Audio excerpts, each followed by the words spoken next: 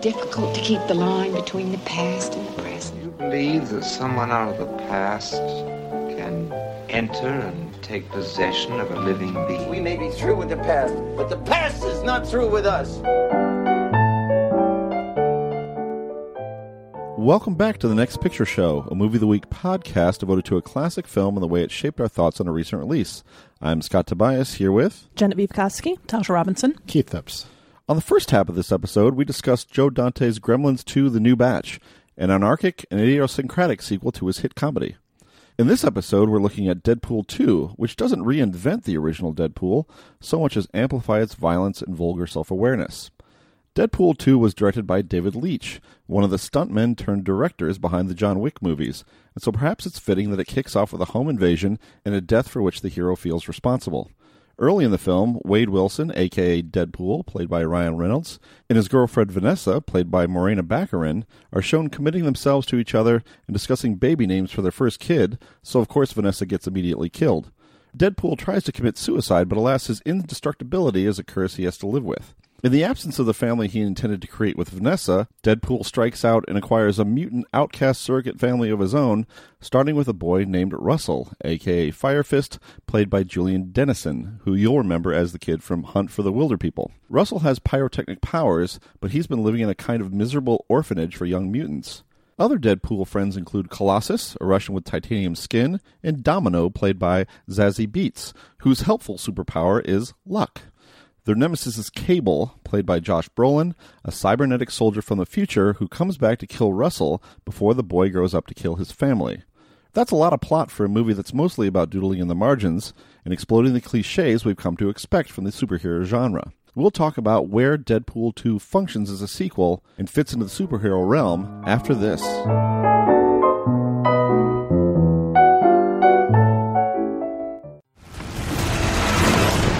Sorry I'm late. I was rounding up all the gluten in the world and launching into space where it can't not hurt us ever again. Kiss me like you miss me, Red.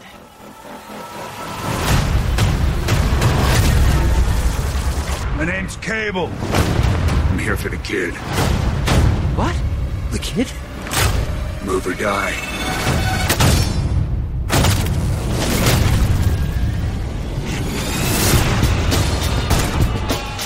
Kids give us a chance to be better than we used to be. He needs you. You're a lot smarter than I look. I ain't letting Cable kill this kid. But I can't do this alone. Can you speak up? It's hard to hear you with that pity dick in your mouth. We're gonna form a super duper group. We need them tough, morally flexible, and young enough to carry their own franchise for 10 to 12 years. We will be known as X-Force. Isn't that a little derivative? You're absolutely right. Deadpool 2. What did everyone think? I think I told you after we saw it, I realized how easily I'm entertained sometimes. Because there's a lot that bugged me about the movie, but I thought that when it was funny, it was really funny. And that goes a long way. Yeah, this is like just the quintessential candy movie, I think, where like you enjoy it in the moment of watching it, but you feel kind of gross about it afterwards, you know, and like it definitely starts to make you feel a little bloated by the end. But, you know, I laughed a lot at Deadpool 2. I saw it a second time with my boyfriend, and it definitely had lost a little of the magic it had the first time. I don't know how, and that may have just been like my headspace at the time, but I also suspect this may not be a film that holds up to repeat viewings where some of the surprise of certain elements of it are no longer there. Yeah, I can certainly see that. I have a handful of problems with it in various places. It does some things I don't like. It doesn't do some things I would have liked it to do. But Genevieve was sitting next to me the first time I watched it, and like anything I say, she's going to temper with the fact that I laughed my ass off throughout this movie. This is also a throw a whole bunch of stuff at the wall and see what sticks kind of movie. But I think more so than Gremlins 2, for me, the stuff that's being thrown at the wall is thematically focused on something that is like very specific to my interests and tastes. In this case, a lot of the worst aspects of comics. Like this movie is merciless in the way it lampoons a specific era of comics and a specific kind of action movie and a specific kind of comics movie. And it's my jam.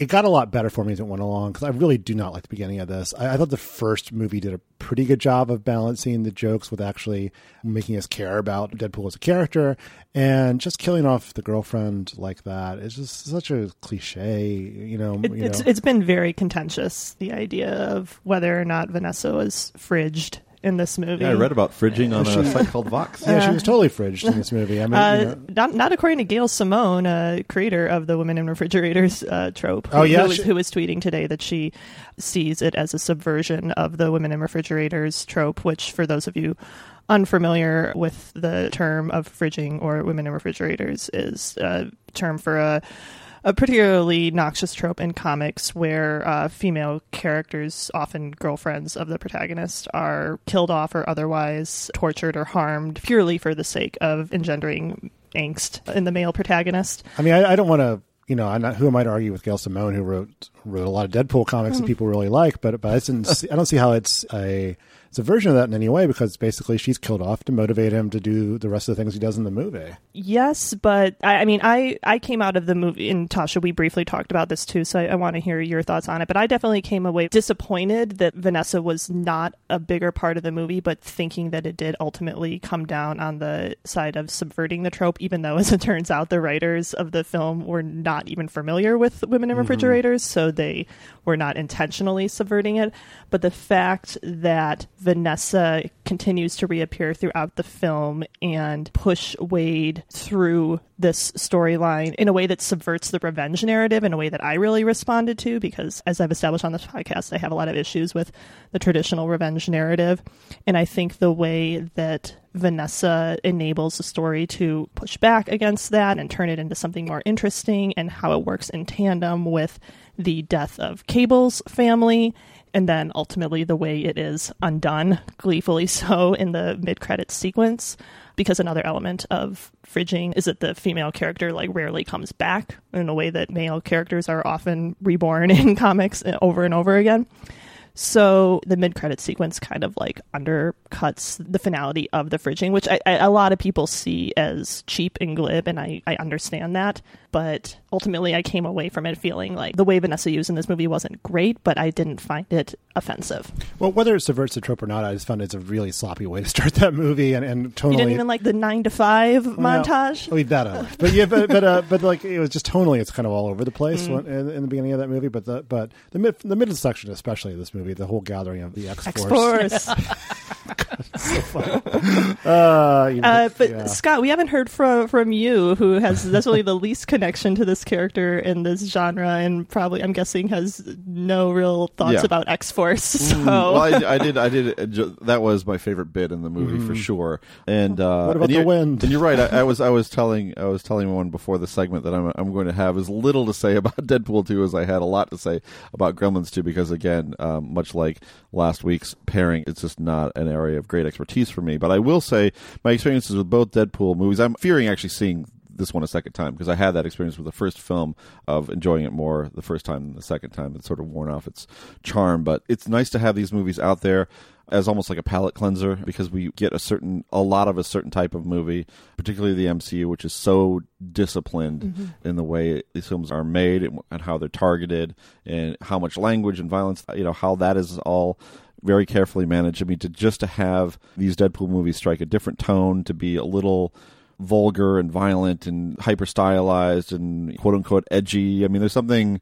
It's just a different feel to see these movies, and it's kind of a relief. I mean, I don't feel like these are like great films, but they're necessary counterpoints, or they kind of zag where the other films zig or something. I like them as a contrast to what we usually see. Again, to get a little meta, I did feel a little twinge of regret that we were doing two major superhero movies in a row as our modern film, but Deadpool 2 just feels like such an inversion and explicitly in some parts. I mean, obviously we have Josh Brolin playing Cable here right after he played Thanos in Infinity War.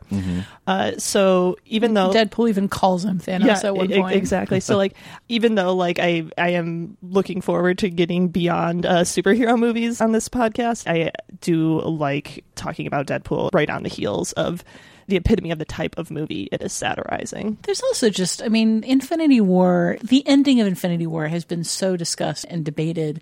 I mean, it feels like it's left a cultural scar on all of these people who grew up with the MCU movies and yet didn't necessarily read comics, so aren't necessarily used to the disposability of comic book characters and the ever-flowing cycle of the return of comic book characters after the big commercial die-offs that inevitably happen.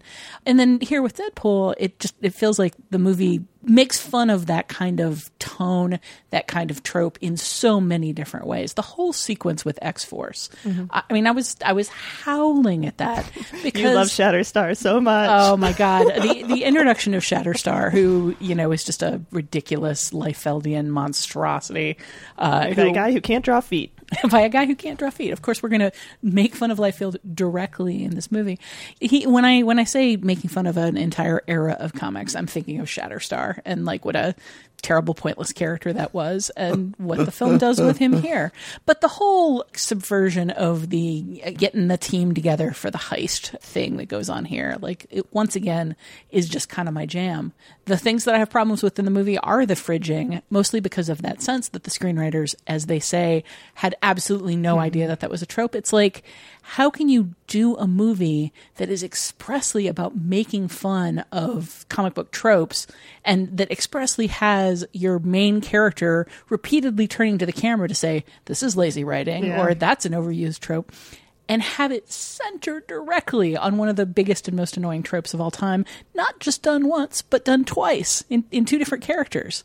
Yeah, as someone who was feeling the subversion of that trope from the outset, like when that interview came out this weekend with the screenwriters, I just kind of had a head desk moment of, oh, you let me down. like you've made this so much harder to justify. And that interview is disappointing in so many ways because they don't just say we weren't familiar with the trope. They say maybe some women will object to it, but not many people will. And then they justify. And then, really? That's seriously, that's not a precise quote, but that is very much the tone. And then they go on to say, we wanted to take something away from Deadpool, and the Morena Baccarin character was the best thing to take away from him. It's just so clear where they're coming from. Yeah, their justification for their treatment of Vanessa was more or less the textbook definition of fringing. So, yeah. But authorial intent. It doesn't matter, guys. So what?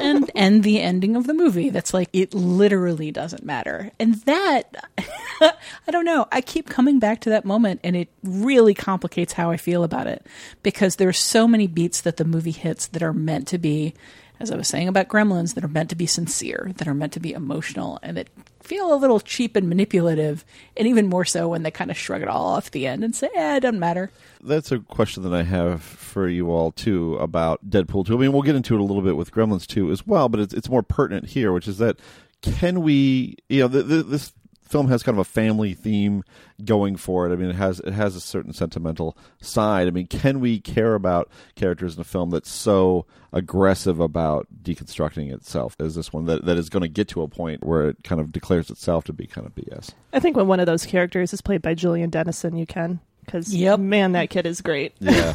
Also, God, I love Hunt for the Wilder People so much. And I love him in it so much. And seeing him here as, like, this feels like where that character was headed if the events of Hunt for the Wilder People didn't happen. Like, it's a different character, but you can feel that DNA in it. And I have both an affection for him and an affection for just the sheer unrelentingness of like his teen anger.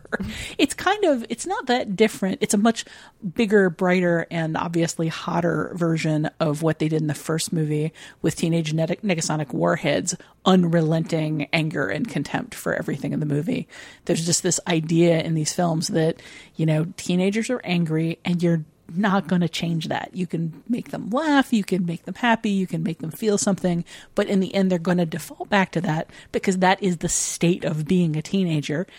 And I kind of, one of the things I respect most about Deadpool is its unrelentingness. Mm-hmm. It's the unrelentingness of its humor, of its themes, and of like hitting the same note over and over again until it comes back around to funny, even if it hits a point of not funny in the middle somewhere. Is it good to have somebody like that to counteract what Ryan Reynolds is doing? I mean, what is your general Ryan Reynolds tolerance level? Because mine is I've softened a little bit on him since the Van Wilder days, but he's not that far from Van Wilder at any point ever, right? I mean, The Nines is one of my favorite movies of all time. Oh, that's right. He is so good in it. He does so many different things in it.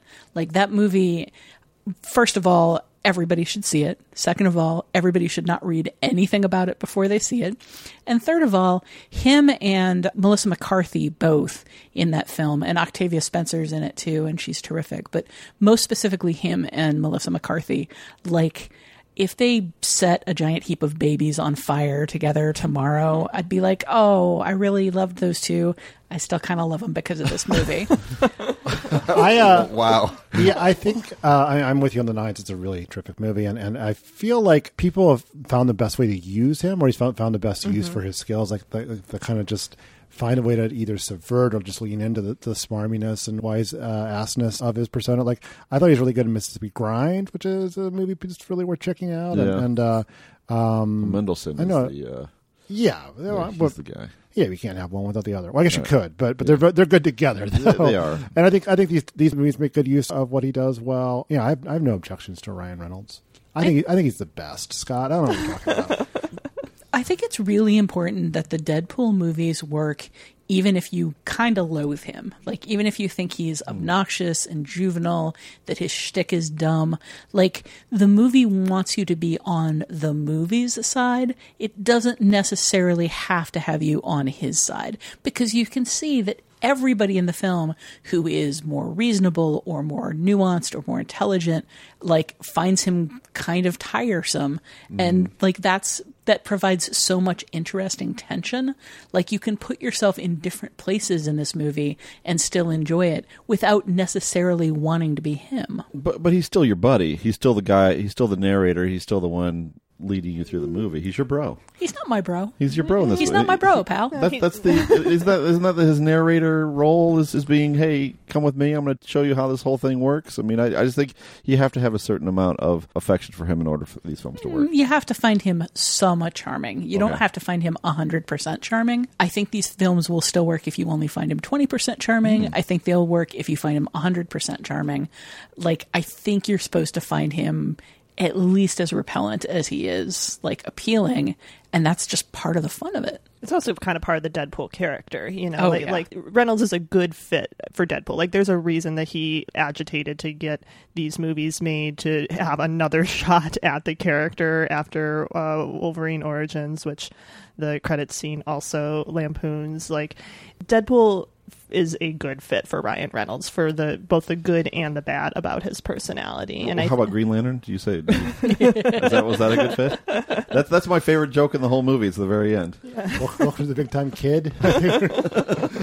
I think it's funny that he's openly embraced mocking how bad that movie is. I mean, it is so not done in Hollywood to bite the hand that feeds you, if you can prevent biting the hand that feeds you at all.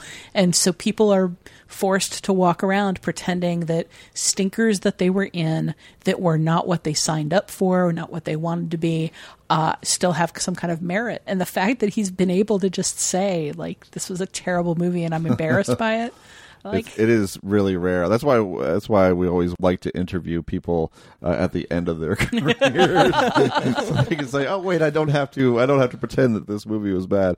You know, R.I.P. Margot Kidder. That interview with her was all her slagging all over bad movies. I think that in superhero movies there is often a tension between how much we like the character and how much we find the character, the protagonist, annoying because they're so goody-goody or because they're so obsessive. You know, with Batman, there's always that kind of, like, he's exciting and thrilling and we want to be him, but he's also a nutcase who dresses up like a rodent in order to beat people up because his mommy and daddy died. Like, there's always that tension of how much can we believe this character? How much can we buy into this character's psyche? How much can we get a little tired of like the relentless do-goodery? I think that's one of the reasons we embrace villains so much, because they're often more fun than heroes. Deadpool gets to be hero and a villain, and he kind of epitomizes that tension. Like, he's not a good guy, and we don't have to like feel uplifted by him. We can just watch him behave badly and always enjoy it. I think it's interesting, and this may be a little outside the scope of the discussion, but there haven't been that many comic book characters to break through to the mainstream that weren't created, back in the 60s and 70s, the latest. Like Wolverine was kind of the last one for a while, Hellboy sort of, but also the more recent ones have been Deadpool and Harley Quinn, both who have like sort of this special, well, Harley more in the comics than any live action versions, but kind of breaking the fourth wall, self-aware, making fun of comics tropes kind of thing. I wonder, I don't have a theory as to why that is, but I think it's kind of a curious thing to pay attention to. I mean, you could probably guess why that is. I think the way people receive culture is, I think, much different now than it would have been, 40 years ago. There's also, I think, there's often a humorlessness about fandoms. There's a feeling of, if you don't like this thing that I love, there's something wrong with you. And some of that can come in the form of like, how dare you in any way critique this thing that I love? If you can have something that's so much within the fandom, if it's unquestionably a part of the fandom and it's making fun of the fandom, sometimes it can be sort of a way of like, we're laughing at this, but it's safe. Like, we're not saying that comics suck. We love comics, but Deadpool can say they suck, and it's okay because he's part of the genre. He's part of the milieu. He's doing the hero things. He's just doing them while making fun of them in a way that doesn't kick fanboys out or look down on them. Well, we want to talk more about films that break themselves down, so we'll be right back after the break to talk about the connections between Gremlins 2 and Deadpool 2.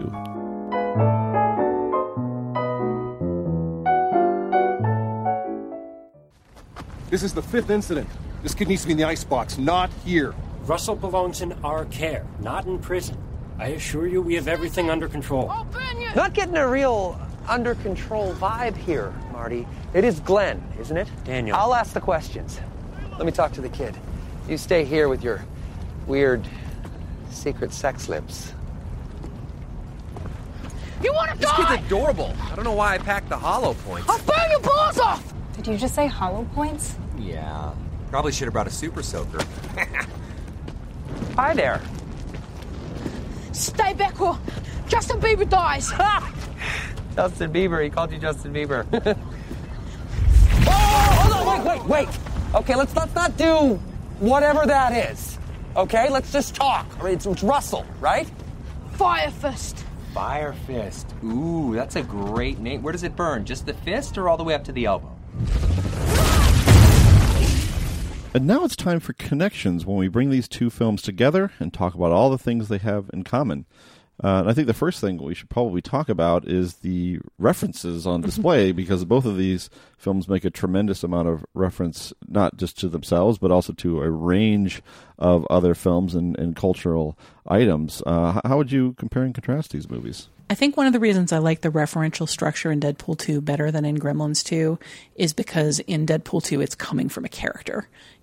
When he references Infinity War by calling Josh Brolin Thanos, when he talks about how Rob Liefeld can't draw feet, whatever it is that he's referencing is coming from like a specific person on screen who has a sensibility that's being expressed.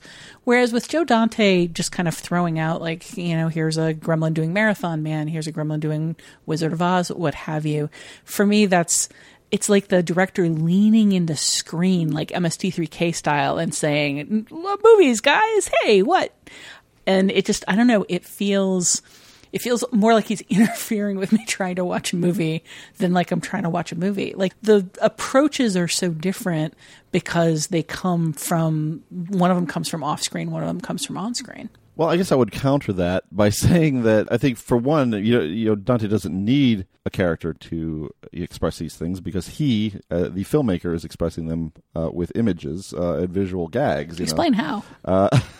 So I mean, I think all the camera goes at 24 frames per second. But no, I mean, I'm just saying it's coming directly. It's coming from Thanks, Deadpool. Gremlins 2 is so much an expression of its creators, obsessions and interests and excitement over certain films and styles of filmmaking that I don't feel like it needs to be mediated by any one person on screen. The other thing too is it's just so quirky. I mean, I mentioned Mon Oncle being a big influence, and then you have stuff like 50s science fiction and the character of Grandpa Fred and that whole tradition that he represents, which is something that Dante really embraces and loves. There's some obvious references, but some of the way these references are made are very clever. Like, I think the King Kong reference, for example, in Gremlins is really fun. It's like it's a model building, but then it's like a mobile that's with the airplanes overhead. It's cute. So I think Dante's just drawing from a quirkier and more idiosyncratic range of reference points and doing it in giving you a lot of different looks. If I'm comparing any contrasting, but can someone say, has someone counted all of the film references in Deadpool 2? Because there's a ton of them. Aren't there? I mean, like, I couldn't begin. Yeah. Isn't there a Talented Mr. Ripley reference in there? Maybe in a right? second or third viewing. There's a character, the two yokels that Cable kills are played by Alan Tudyk and quote-unquote Dickie Greenleaf, which I believe has been confirmed as Matt Damon. Okay. I missed that. Oh, gosh, me too. Me too. I didn't even recognize Brad Pitt in that. Brad Pitt I got. I knew that's somebody, but Brad Pitt is the reason I haven't been clicking on all those, here's a celebrity cameo in Deadpool you probably missed kind of articles, which I hate. I know, I just assume that they're like, I don't know, I just always get a Dr. Hibbert on The Simpsons. I wonder if anyone else caught that kind of feeling. But, now I feel bad because that completely went over my head. To go back to referential style, I can't believe I'm about to use this term in reference to Gremlins 2, but I do think the way the references are deployed in Gremlins are a little more naturalistic in that they are not overtly commented on to the extent that they are in Deadpool 2. Like, there's a lot that goes on without comment in Deadpool 2, to be sure, like, including some things that we have just mentioned. But there's a general sense of like nudging you in the ribs and like, see what's going on here? You get it.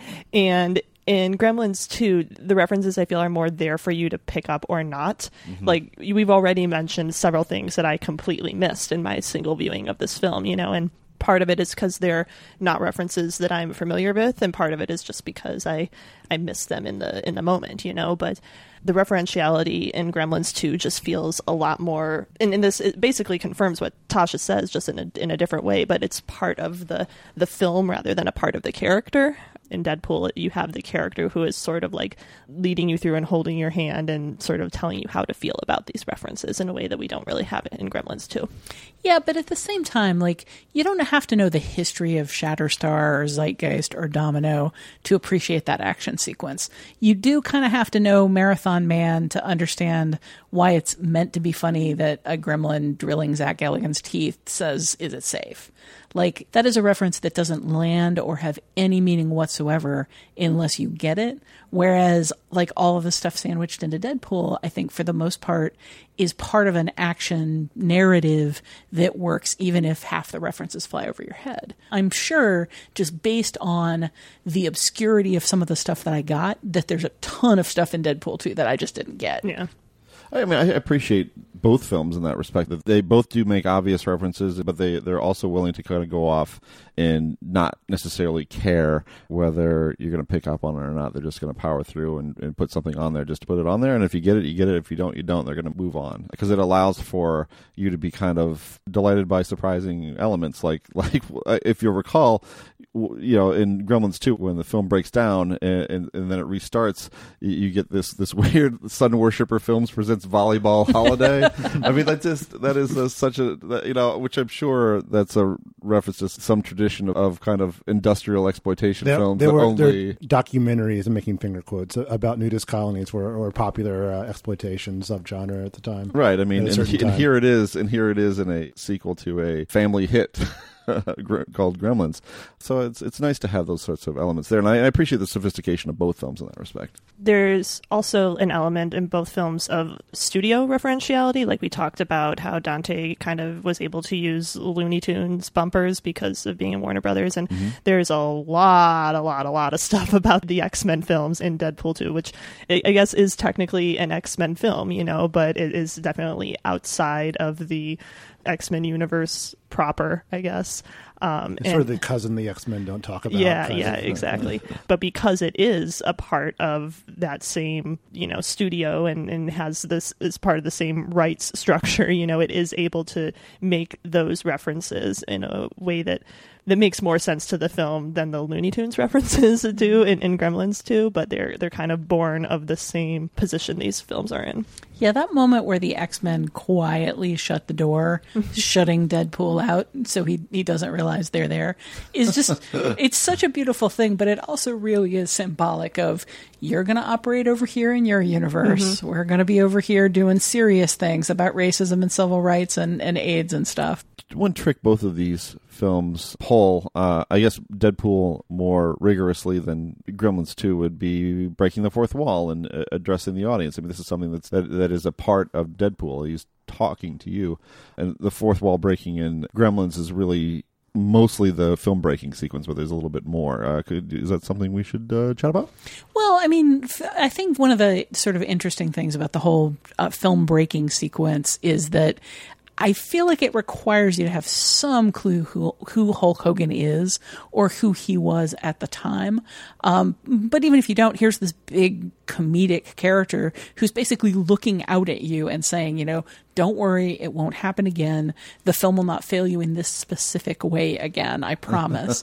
And there's a daringness to that, a kind of a teaming of like the film and the audience. We're on the same page here. You didn't want this to fall apart. We fixed it. Like, go back and sit down. And I feel like Deadpool 2 does a lot of the same. Well, both Deadpools really do a lot of the same kind of thing. I feel like when the Deadpool movies least work for me, it's when that kind of forced teaming that we're both on the same side here doesn't accurately represent like what I'm actually feeling or thinking about the movie. One of the reasons the fridging gag doesn't work for me is because we go directly from that into the opening credits, which, much like the first film, are full of fake outs, and it just over and over it's expressing, did that really just happen? Did we really just kill her? Are we really such awful people? And it's like, no, that's not where my head's at. My head's at, really? Did you really do something that lazy? And you think that my head is in the space of, that was exceptional and surprising, when it's just a lazy trope. Now later in the film, when Juggernaut and Colossus clash and Deadpool's like, oh goody, here comes another big CGI fight, like that was the movie describing exactly where my head was at, and I found that delightful. And I think your mileage is going to vary throughout all the fourth wall breaking when they're addressing you directly and saying, here's what you're thinking, here's how you're feeling. If they get it wrong, you end up having a very disjointed experience all of a sudden. Yeah, I think it's kind of what you said before. There's a difference between the film being self-aware and then a character within the film being self-aware. It's just sort of a different feeling to it. One thing to get to the fourth wall breaking in Gremlins 2, we've talked about that sequence a lot, but I will say a byproduct of breaking the fourth wall is that it makes the audience aware of the film as not this they're escaping into, but as a film that is to be picked apart.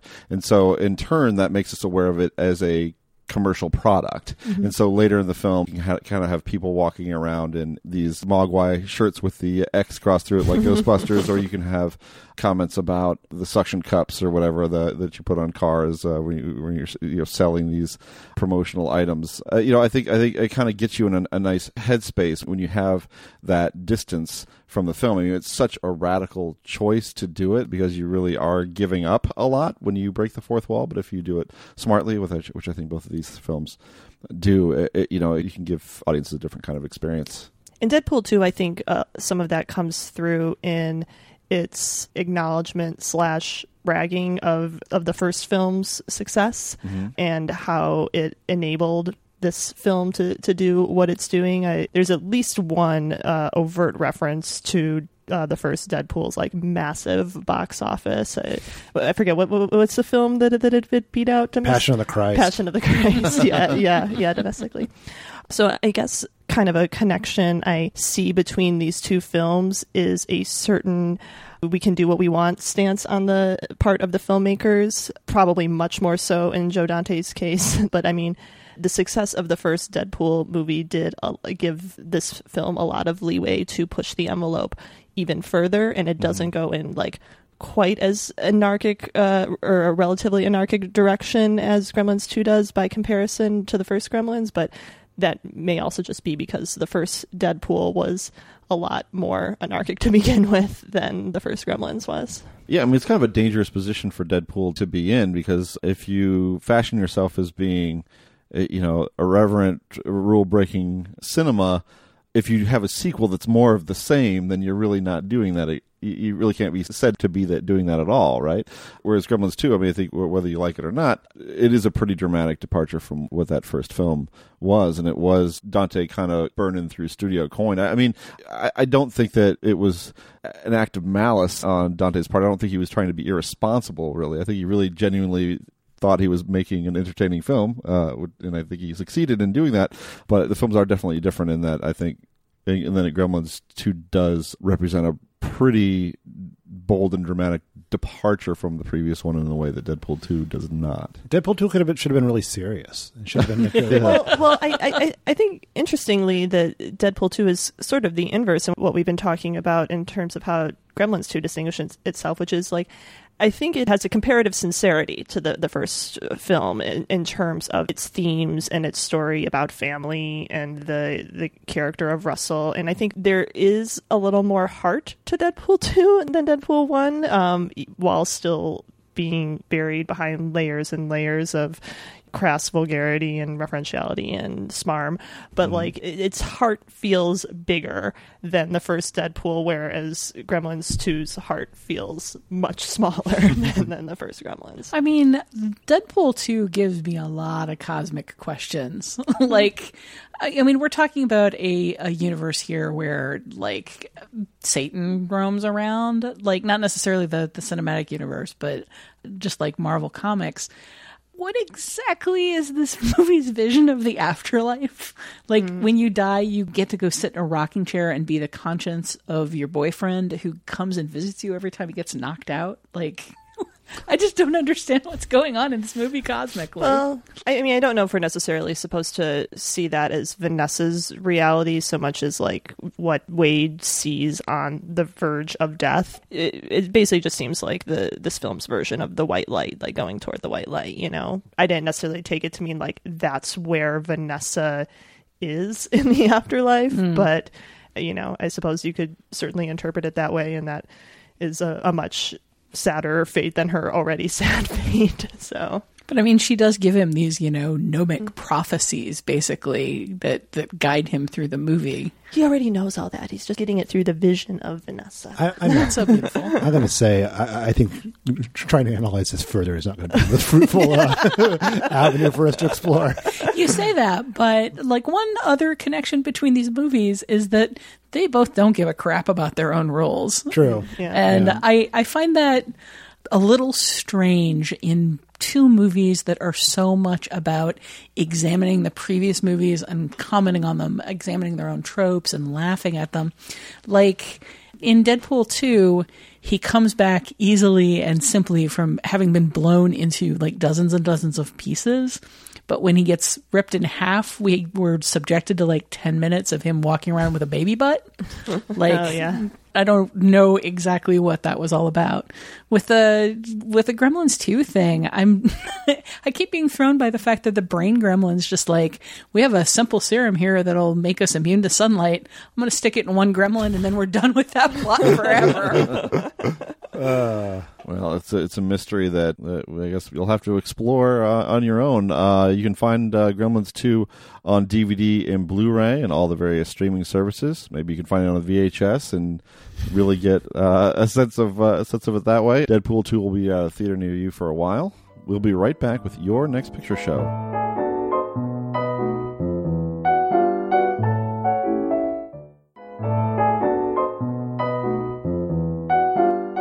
Finally, it's time to catch each other up on films or film-related items we've seen in the interim since our last podcast. We call it Your Next Picture Show in the hopes it'll put some interesting choices on your radar. Tasha, what in the film world has been good for you lately? Well, I'm going to take a second to stump again for Hunt for the Wilder People, which, if you like Julian Dennison in Deadpool 2, you can see more of him doing a different... his character in Hunt for the Wilder People cannot catch his hands on fire, but he's also playing a troubled youth with a charming side to him, and it's a very different set of actorly skills, kind of coming from the same sensibility in a fun way. But I've already spent the entirety of a Your Next Picture Show highly recommending Hunt for the Wilder People, so instead I'm going to try something entirely different, which is a movie that came into theaters in Britain on May 11th. It's going to be released in theaters in America on May 25th, which should be after the show drops, called How to Talk to Girls at Parties.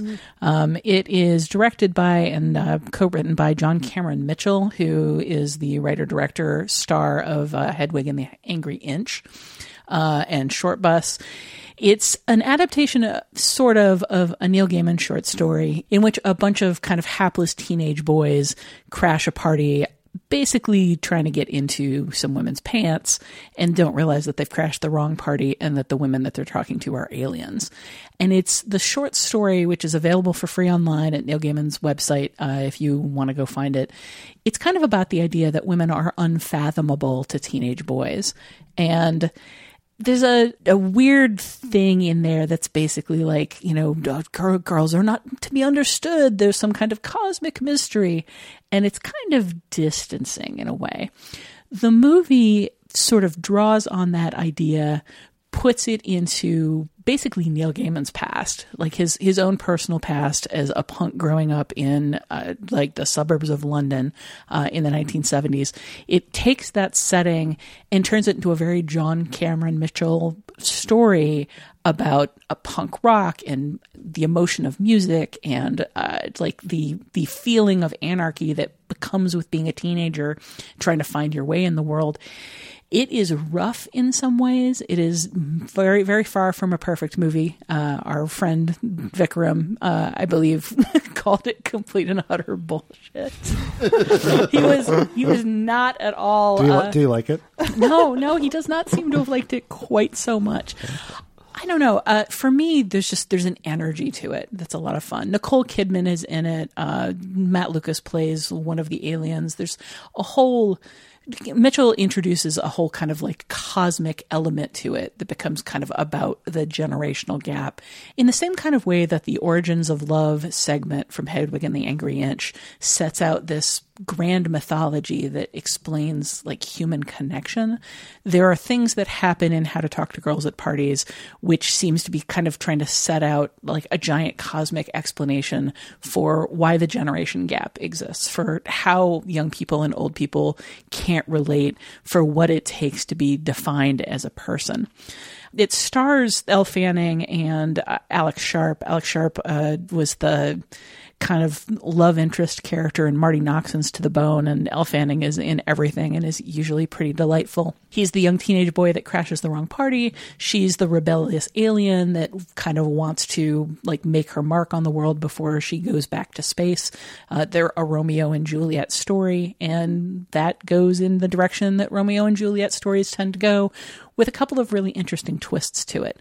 So it's rough, it's ramshackle, it's a little over the top, I guess, but Mitchell is entirely sincere about the emotions going on, and he describes this as the science fiction goth love story that he would have wanted to see at age 16.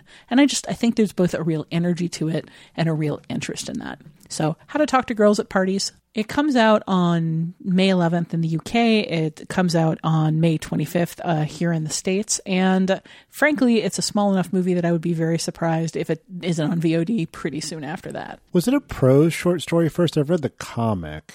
I wasn't aware there was a comic. I don't know which came first, but I mean, I do know that it's available online right now. The short story. Okay, Genevieve, how about you? Okay, well, back at the end of last year when we were all cramming for our best films of the year list, there was one movie that I was really eager to see but couldn't get to a screening or get my hands on a screener of it, so I missed out on a 2017 film that I suspected I'd really enjoy. And now that it's streaming on Netflix, I can confirm that I did, in fact, enjoy the documentary Faces Places. The film by legendary Belgian director Agnes Varda and French street artist J.R. made its way through the festival and awards season circuits, often accompanied by a cardboard cutout of Varda that became a meme unto itself. So you've probably at least heard of it or seen a clip of it at the Oscars. It was nominated. But if you haven't, it follows Varda and JR on an extension of JR's Inside Out project, where they roam the villages of France, making large-scale portraits of people they meet and talk to, and then paste them onto buildings in those villages. It takes a sort of vignette-based structure that's less about establishing a chronology or a narrative and more about exploring some of each artist's favored themes and artistic obsessions. It's a very fleet and frequently playful film, but it doesn't feel lightweight or disposable. There's a sincerity and humanity to Varda and JR's artistic impulse here, and it comes through in their discussions with French citizens as well as each other.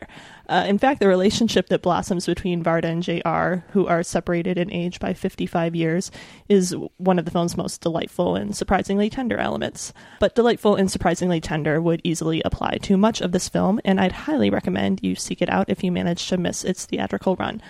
Faces Places. It's now streaming on Netflix. I think, have all of you seen it? Oh, yeah. Yep. Yeah. Terrific. Yep. Heard great things. Oh, you love it. It's not going to take much of your time, right? No, it's 90 minutes. Very easy watch. Subtitles, but you can handle that, I think. Made me mad at Jean-Luc Godard. I know. Yeah, like I don't really, I don't want to spoil the Godard element of the film, but it will. Yes, it will make you mad at him, probably. Yeah, it's a very Godardian thing for him to do, though. Yes, to be that big of a jerk. Keith? Well, for the highest thing I could possibly recommend right now is go see 2001: A Space Odyssey in 70 millimeter, playing theaters across the country. It's this unrestored version overseen by Christopher Nolan. What does unrestored mean, Keith? Unrestored in this case means that it's kind of complicated, but in 1999, Warner Brothers made some interpositives, which is sort of a halfway process between a negative and a new print, and never really did anything with it. And they kind of just went in and cleaned it up without any sort of doing any digital work on it at all. And it looks great. It was just one of my favorite movies of all time, should be seen on the biggest screen possible, and just totally transporting to see it in 70 millimeter. We saw a print last year of 70 millimeter, and it also looked very good. I think it might be recency bias, but I think this looks maybe it's a smidge better, but it was just really cool to see in the theater with a bunch of people. But I'll recommend a different movie, which will be on HBO at this point, which is The Tale, which is by Jennifer Fox, which was a big deal movie at Sundance this year. It was not actually picked up for theatrical distribution. It was picked up by HBO. And Fox has said she's okay with that because she's worried that people would not want to go out and see this. It's a very difficult subject matter. It's a very difficult film to watch. I think it's rewarding. I think some elements are a little clunkier than others, but for the most part, it works extremely well.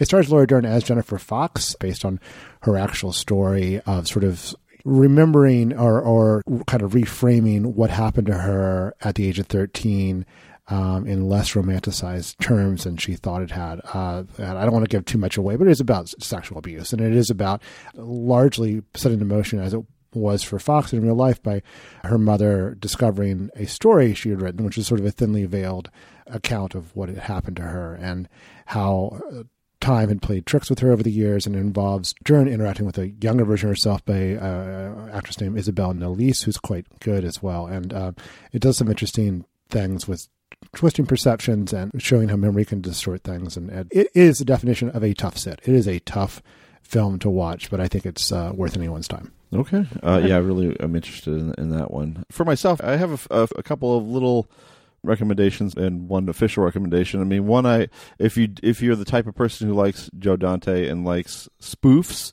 and likes Paul Bartel and Joe Dante spoofs, I think you should probably take a look at Hollywood Boulevard, his 1976 film, which is basically about making Roger Corman movies. And it's very wacky and full of footage from movies that Corman had made. There's a production company called Miracle Pictures that they're making movies for, and the line for that studio is, if it's a good picture, it's a miracle. So I have a lot of affection for it. And so if you like Dante and you like the sensibility of Gremlins 2, I would check that out. The other thing I would say is, Philip Roth died by the time this recording happens, and he died last week. But I thought the recent adaptation of his work, a film called Indignation that was made a couple of years ago, was like the one film that got his voice right. At a minimum, it has one very, very long scene between Logan Lerman and Tracy Letts. That's one of my favorite scenes of the last several years. So I think that one's pretty easy to find out there. And if you haven't seen it, I would strongly check it out if you like Philip Roth. And I guess my official recommendation, I've talked about how I will make these little lists for watching for filmmakers who are still with us but may not be with us forever. I did one on John Boorman, which led me to a film called Queen and Country. That's the most recent film of his I could bring myself to recommend. It's from 2014, and it's his sequel to Hope and Glory, which is an absolute masterpiece. It's a very personal film about a boy, growing up, in suburban London during the Blitz, and it's funny, and it's got just a boy's perspective, which is that it's this great adventure, but it's also, of course, very traumatic for his family, and it's just got a really wonderful and unique tone to it. Queen and Country doesn't have the stakes of Hope and Glory, and it's not as good as Hope and Glory, but there's still a lot of elements that are the same. I mean, in this case, the boy is now an 18-year-old who's called up to the armed services as the country is engaged in the Korean War. But while most of his fellow conscripts are shipped off to the front lines, he and his buddy, played by Caleb Landry Jones, of all people, stay behind to teach typing. And the worst action they see have to do with sort of the petty grievances of their superiors, who are all guys who had served in World War II and are extremely high-strung as a result. It is not a film of, like I said, high stakes, but it is very funny and prankish and a very warm and nice continuation of an excellent film. So if you like Hope and Glory, I think it's really worth checking out Queen and Country as well. Great personal filmmaking from John Boorman. I think you recommended Hope and Glory for a previous Your Did Next I really? Picture show, so this is appropriately a sequel I didn't realize that. I didn't realize that I think I was like so amped by revisiting Hope and Glory that I guess I had to go to Boorman again. So 3 things: Hollywood Boulevard, Indignation, Queen and Country. Do you have a fourth? Seems like you're being a little skimpy this week. I was gonna recommend Magic, but it's not really available easily on streaming. I think given that we talked about it briefly, I know at least 3 of us at this table would recommend The Nines as well. Yeah. Sure. Scott, That's Tasha's go-to. Yeah, it really is. I watched it because of Tasha, and I fully recommend it myself. John August. It's just, I mean, it's one of the reasons I have such enduring respect for John August. And it's also, I love a film that surprises me. And that film, if you walk into it without knowing what you're getting into, I guarantee it'll surprise you. Bonus Your Next Picture show.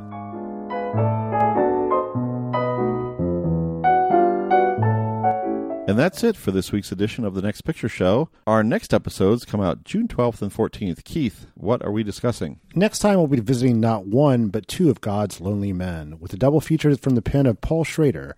First, we'll look at the Martin Scorsese-directed 1976 classic Taxi Driver, starring Robert De Niro as a cabbie who sees 70s Manhattan as a place of sin and degradation. Then we'll discuss First Reformed, Schrader's latest as writer and director, an Ethan Hawke starring film that's earning Schrader some of the best reviews of his career. In De Niro's Taxi Driver and Hawke's small-town pastor, Schrader offers a vision of alienation and violence that has covered the 4-decade expanse of his career. Are you talking to me, you might ask? Yes, The Next Picture Show is talking to you. In the meantime, that was very dramatic. In the meantime, we'd love to hear your feedback on this week's discussion of Gremlins 2, Deadpool 2, and anything else film-related you'd like to talk about. We want to include your thoughts on future episodes of the show. You can leave a short voicemail at 773-234-9730 or email us at comments@nextpictureshow.net. We may post your response on Facebook for discussion or read it on a future episode of the show. Finally, before closing out this week's episode, where can we find everyone these days? Genevieve? You can find my work at the culture section at vox.com, and you can find me on Twitter at Genevieve Koski. Tasha? You can find me writing about film and TV and running a bunch of people who are also writing about film and TV as the film and TV editor at TheVerge.com. You can find me on Twitter at Tasha Robinson. Keith? Oh, I'm just a writer for hire. I'm out there, I hired Keith today to write a Philip Roth remembrance. Yeah. I hired Keith earlier this week to write about how 2001 A Space Odyssey is Christopher Nolan's wet dream of analog movie making. This is and they heartily endorse me. But anyway, you can find my writing currently at, Vox, The Verge, Vulture. He only writes for V outlets. Yeah, exactly. And a couple other places coming up. So Vanity Fair. And you can find not yet. Not yet. Hey, hit me up, Vanity Fair. I'll write for you. Variety. Variety, sure, yeah. Happy to write for there are a lot of them. our premier trade publication. You can find me on Twitter at KFIPS3000. Scott? Okay, I like that we're now going to both have just a random assortment of publications to reference. Well, you can find me on Twitter at Scott_Tobias. You can find my work at New York Times, Washington Post, NPR, and other fine publications. You can stay updated on the Next Picture Show by visiting nextpictureshow.net, via Twitter at NextPicturePod, and via Facebook at facebook.com/NextPictureShow. And if you haven't subscribed to the show on Apple Podcasts already, please consider it. Apple Podcast subscriptions are an important part of getting podcasts more prominence and more listeners. And while you're there, we appreciate every rating and review. Every thumbs up helps us find new listeners and keep the show going. Thanks to Dan the Snake Jakes for his assistance producing this podcast, and thanks to me for providing a recording space at my home base, Sweet Emotion Studios. Thanks to your wife for letting us. Yeah, that's true. Thanks to my wife and thanks for my kids for kind of going upstairs to create a lot of racket instead of bothering us down here. And thanks to the fourth wall, which you just thoroughly broke. That's right. The Next Picture Show is proud to be part of the Film Spotting family of podcasts and the Panoply Network. Please tune in next time.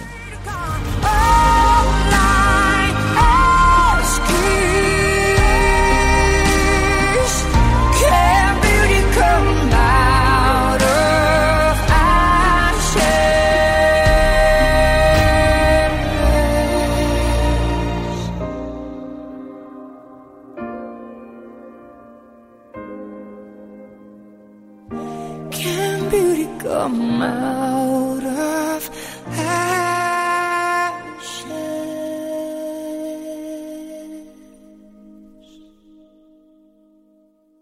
Celine! That was amazing! That was the most beautiful performance I've ever seen in my life. Thank you so much. Thank you. No, thank you. We need to do it again.